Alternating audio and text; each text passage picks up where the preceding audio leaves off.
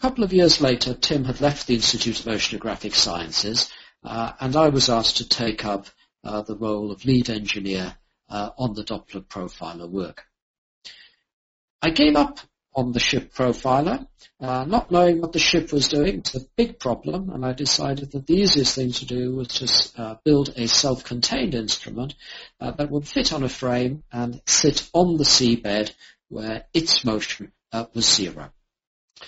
And by 1984, I performed my own design, rather limited in its specification. So operating at 1 megahertz, this instrument had 10 2-meter depth cells and a ping only once every 10 seconds.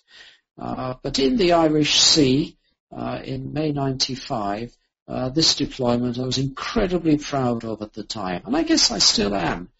So what we see is the east component of current with all 10 cells plotted in different colors, and what we see over this time period of 3.5 days is part of the spring into neap tidal cycle at this location.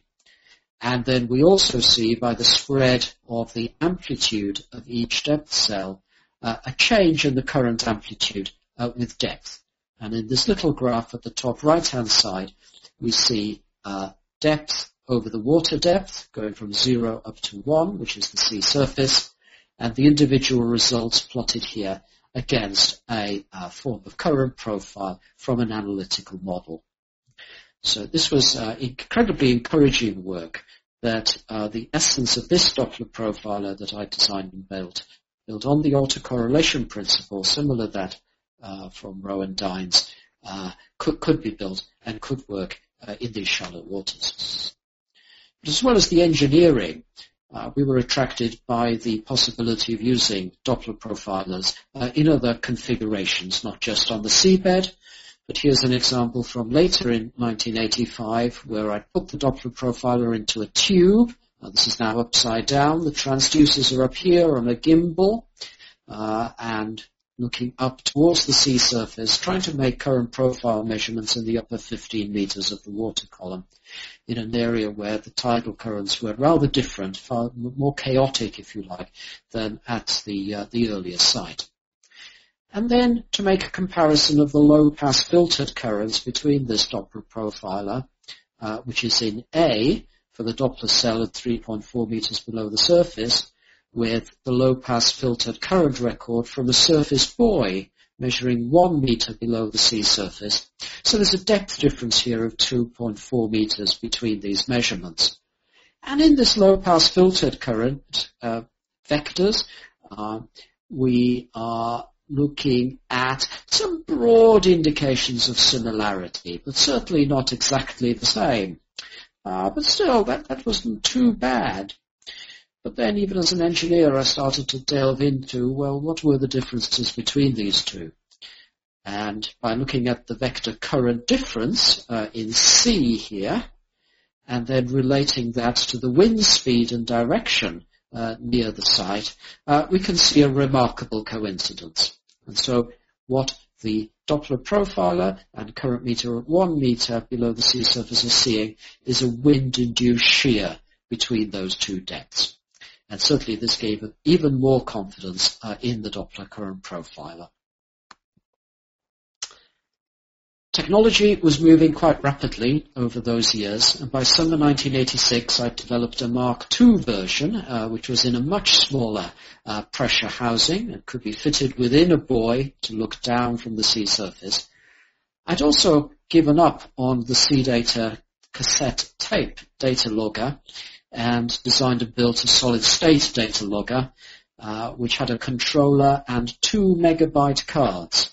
And the cost of the EEPROM chips at that time was about $1,000 per megabyte in chips alone.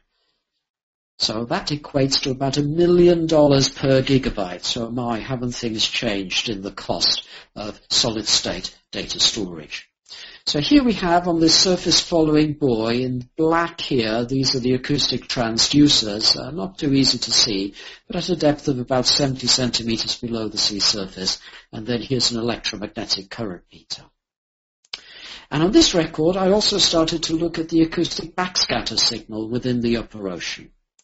So here's a rather dull photograph now of my crayon-colored contoured diagram from 1986. So not quite the era yet of color printers that could do color contouring.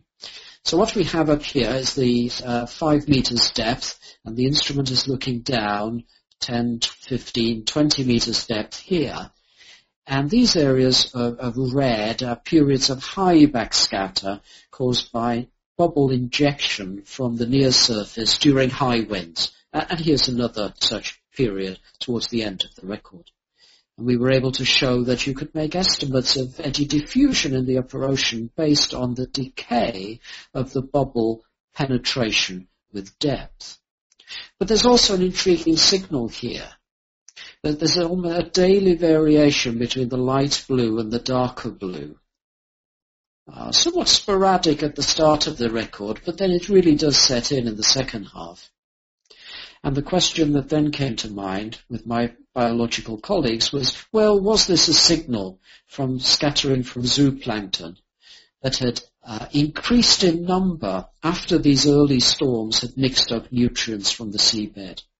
So I soon realized that although you're making a physical measurements of current with the Doppler profiler, it actually lets you ask many more questions about what's going on in the oceanography. And you wished you'd had the instruments to be able to answer them all.